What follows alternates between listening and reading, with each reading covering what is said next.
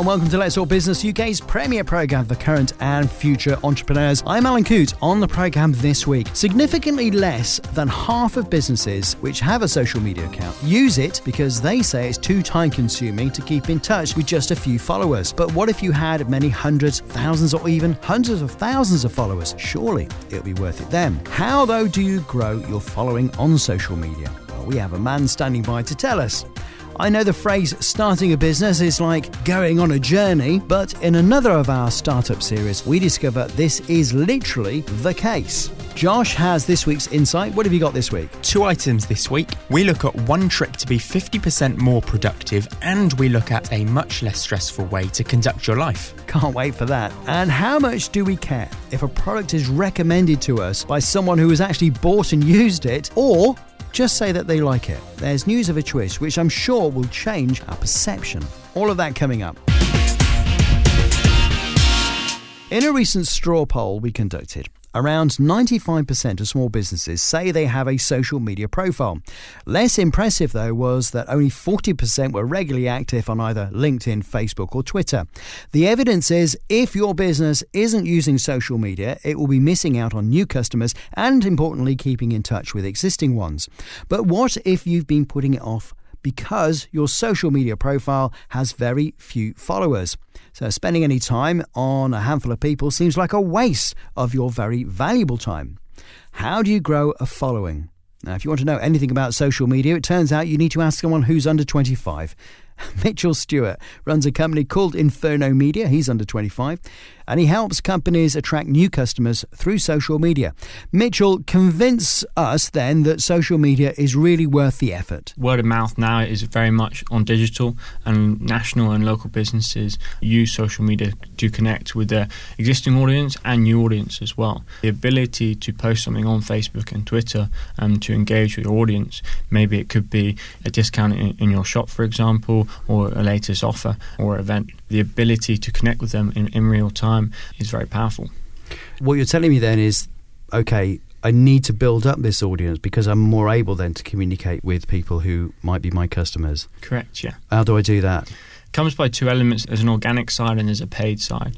As a lot of people may know, Facebook is a very strong business model, and the way to gain further exposure is to do basically paid advertising. So you give them a small amount of money to a large amount of money, and they basically prioritize you through your competitors and will display ads to your perfect audience. With organic, it's all about content is key, putting shareable and content that is going to be shared within the friends and the audience of the people you're targeting.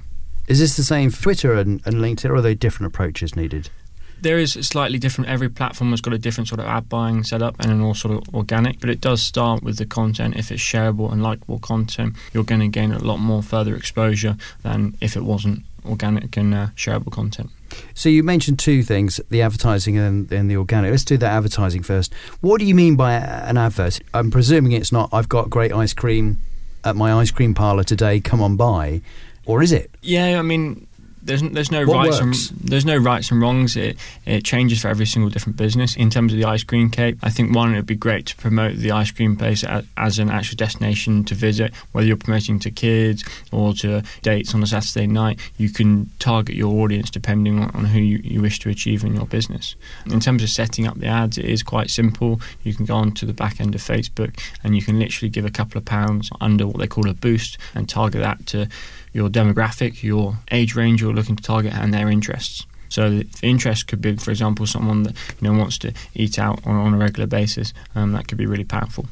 For every pound that you spend on advertising on one of these social media platforms, you should be able to check to make sure you're getting a multiple of that back. Correct, yeah. There's a lot of call to action and quantifiable results, so you can measure how many people the post reach, how many likes, shares and comments. You can also measure how much traffic goes onto your website. You can also take that step further and work out how many people complete a registration or a purchase on your website to give you a strong ROI for your Facebook advertising. And what about that organic that you mentioned? How does that work? Organically, you can post things on Facebook, and the Facebook algorithms and Twitter algorithms will display that content to people that think they're going to be relevant to that content. And when they like it, when they share it, that will share in their friends and audience's newsfeed to build up your organic reach. There's obviously a return on effort in the round, so that's money and time and people and everything else to do this.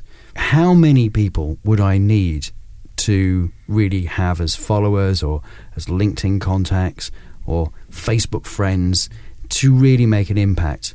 And is part of my strategy building that up first, or do I just go, right, I'm going to do some advertising and content and hope it grows that way? That's a really good point. I always say to all our sort of clients and business associates is quality, not quantity. Yes, it's fantastic having a massive audience, but if those audience aren't relevant to your target market or interest in your business, theoretically it's pointless. So for me, it's quality, not quantity. Anything from starting from a couple hundred followers. If you had a mail list and you send a letter to 200 people by post, that would be effective. Essentially, you're doing that on social media for 200 people for free.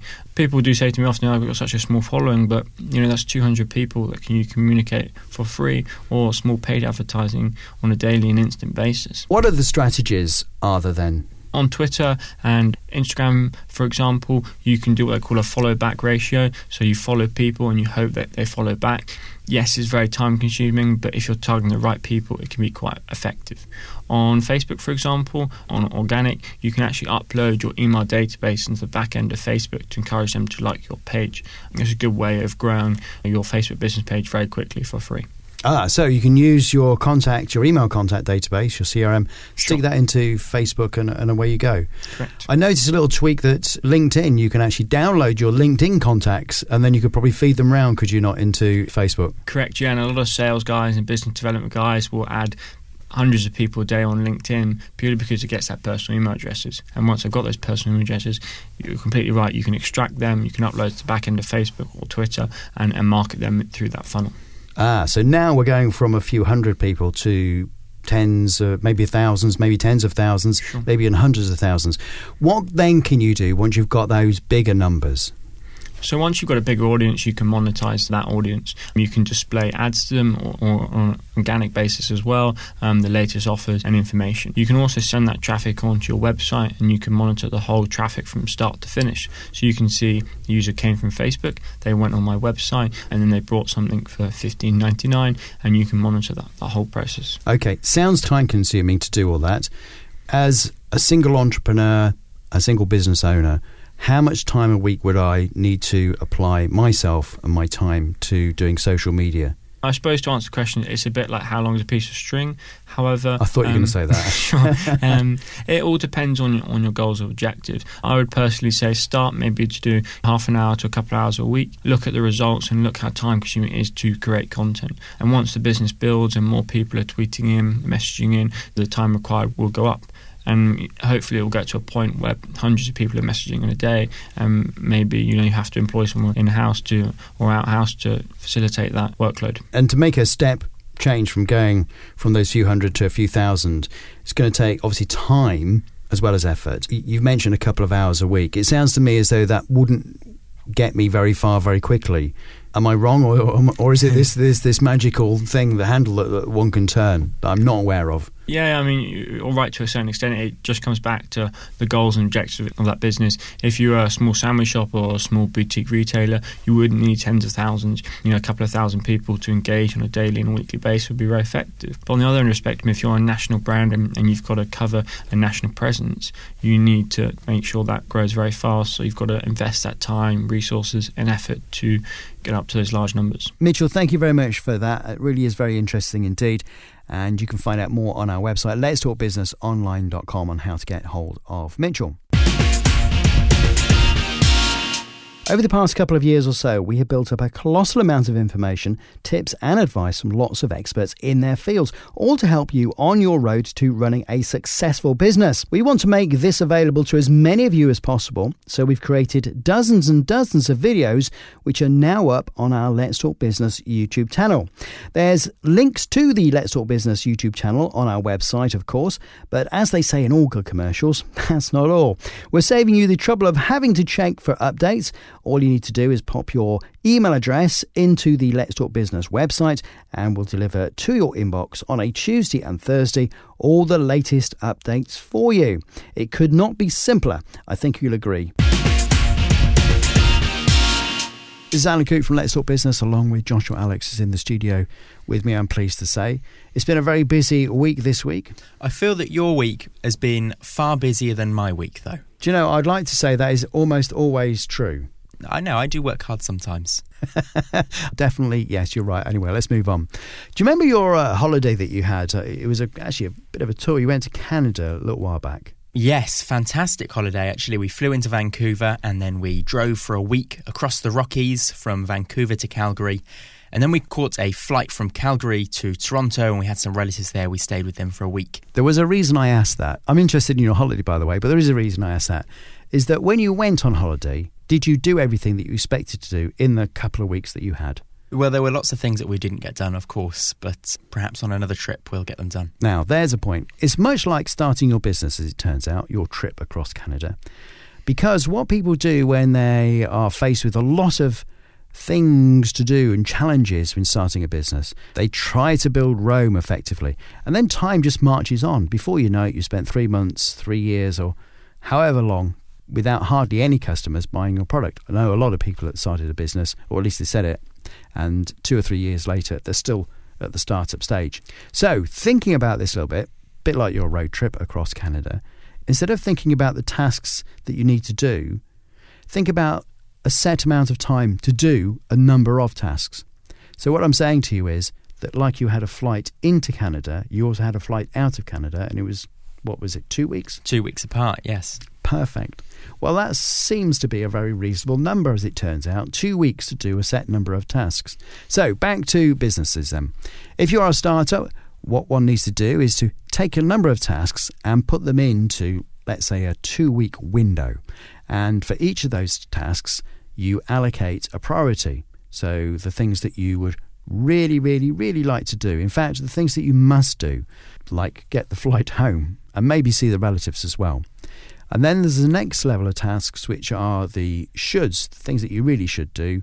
Maybe you should go to do some shopping and make sure you've got some presents to come home with. And then the things that you could do if you had enough time. I guess that Niagara Falls was on your list. It was definitely on the list, and we did actually get around to doing that. Was it a must, a should, or a could? It was definitely a must. You can't go all that way and not see Niagara Falls. Okay, but I bet there were a few things on there that were further down on that list. There were definitely a few things that we didn't have time for, yeah. And there is my point. Your startup is really just like the journey that Josh had across Canada. Now, there is a little acronym to remember about this. It's called MOSCOW, MOSCOW, MOSCOW. Musts, shoulds, coulds, and won'ts. MOSCOW, very clever, just to remember that. And if you stitch all these little time boxes together, maybe each one is just like Josh's trip, 2 weeks long, then eventually you'll make a lot of progress. And some of the things that you thought were really important right at the start turn out not to be important at all, in which case they can be forgotten. And there we are. That's how to start a business using the MOSCOW rules. That's fantastic. So you're saying that if I go back to Canada, I should perhaps use MOSCOW rules, musts, shoulds, coulds and won'ts to organise all the things that I want to do whilst I'm over there. That is a very good way of organising your holiday. I wasn't actually suggesting that, but it sounds not unreasonable to me. In fact, you could go back several times and you could have different musts, shoulds and coulds. It's a big place. There's lots to do there. I'm sure I could. So if you want to know a little bit more about that, you can go to our website, letstalkbusinessonline.com. And it forms part of our video startup series. In fact, it's called the Ultimate Business Startup Guide. Again, more information on our website, letstalkbusinessonline.com. And if you go there, we've got a little voucher code that you can use to save a little bit of money as well. Again, letstalkbusinessonline.com. You're listening to Let's Talk Business, the UK's premier programme for current and future entrepreneurs. I'm Alan Coote. Still to come on the programme, Josh has this week's insight. What have you got there? 2 things for you this week. We look at one trick to be 50% more productive, and we look at a much less stressful way to conduct your life. I'm looking forward to that. And how much do we care if a product is recommended to us by someone who has actually bought and used it, or just say that they like it? There's news of a twist which will change your perception. That's coming up. I'm pleased to say that Josh is in the studio with me now. And I haven't told you this, Josh, that since you've been doing the new Insight feature, it's got a lot of great feedback. It's been really good. People are liking it. Really? Yeah. Fantastic. Thank you very much. Well, let's change that. What have you got this week? Well, as we all know, setting goals are easy, but reaching them is far more difficult. But what if there was one easy way to increase your motivation by up to 50%? Now that I could be really interested in. Well, a recent study has focused on exercise and has found that focusing on losing a reward rather than gaining one makes people more motivated to exercise. So tell us a bit more about this study then. The research shows that with exactly the same financial reward up for grabs, there are markedly different levels of motivation depending on how the financial reward is framed. In the study, they compared workplace rewards for physical activity. Some participants were given $42 and then had $1.40 taken away from them for every day they didn't exercise, and another group were told they would simply receive $1.40 for every day they did exercise. Both of these were compared with a control group who didn't receive any rewards. So this is like a stick and a carrot then, if you like. So you get the stick, which is taking the money off, and the carrot is sort of having the reward. Yeah, it is a bit like a stick and a carrot. Financially, both groups' reward amounted to the same financial gain, but the first framing emphasises losing something and the second framing emphasises gaining something. They found that the fear of loss increased the amount people achieved their goals by up to 50%. Great. So what does this mean in the workplace then? Well, the findings of this study prove that the idea of losing reward is far more powerful than gaining a reward. This information could certainly help large employers better incentivise and encourage their staff to participate in wellness programmes, for example. Or you could start off with a very high salary, right? Or then you could get money deducted for turning up late, not participating in the team meetings, which a lot of businesses have, and maybe not even taking part in some of the wellness things that you mentioned. That's certainly a radical way of looking at it. I think it would work, but it's what the study says works. I'm hands up here. It is, yeah, it is. Yeah, okay, well, I think we'll leave the radical idea right there then. What else have you got this week? Well, we all know someone who likes to agree and conform with others, no matter what they really think. Yeah. In fact, I'm sure on some level we're all guilty of it. That's me. Admitting that the latest Hollywood blockbuster was amazing, even though privately thinking it was awful, or agreeing with your colleagues that Tim, the new office guy, is weird, even though we secretly think he's not that bad. It turns out that disagreeing with others activates certain areas of our brains that are linked to mental distress. So I go along with this, actually. It sometimes is the fact just to keep your mouth shut for an easy life. And the study's proving this, is it? That's right, and this might go some way to explaining why some of us can't help but agree all the time. It means that we don't have to experience the psychological discomfort of disagreeing. This agreeing with others is somewhat of a social default known as the truth bias.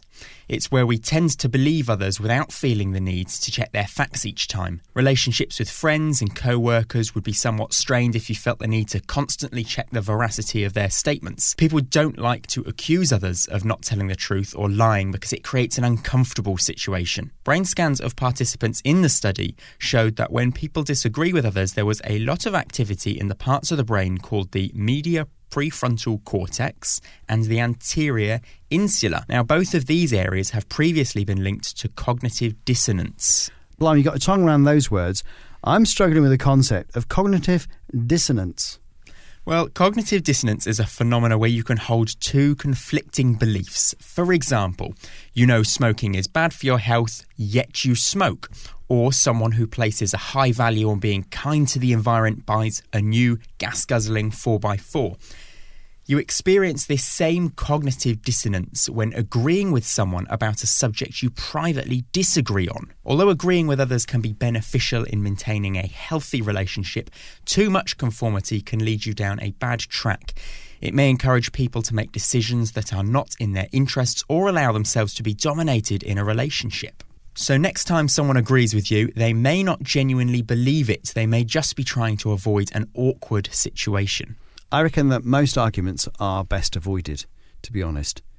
And I think that's what you're saying here. In a technical way, and the studies proved it, don't argue. It's no point. I think that's a good motto to live your life by. Yeah. So if all this truth bias and cognitive dissonance has got your head in a spin, don't worry. All the information will be up on the website, letstalkbusinessonline.com, and it makes for some really interesting reading. Okay, I think I'm going to have to go on there and digest it a little bit more. But basically, we've boiled it down into two things. One, we can be 50% more productive by using a stick rather than the carrot. That's right. and that it's best to avoid any argument whatsoever. I would agree with both of those. Fantastic. I love the way we've got an insight into it, though. It's very good indeed. And as you say, stuff up on the website, letstalkbusinessonline.com. Thanks a lot, Josh. Thank you. Over the past couple of years or so, we have built up a colossal amount of information, tips and advice from lots of experts in their fields, all to help you on your road to running a successful business. We want to make this available to as many of you as possible, so we've created dozens and dozens of videos which are now up on our Let's Talk Business YouTube channel. There's links to the Let's Talk Business YouTube channel on our website, of course, but as they say in all good commercials, that's not all. We're saving you the trouble of having to check for updates. All you need to do is pop your email address into the Let's Talk Business website and we'll deliver to your inbox on a Tuesday and Thursday all the latest updates for you. It could not be simpler. I think you'll agree.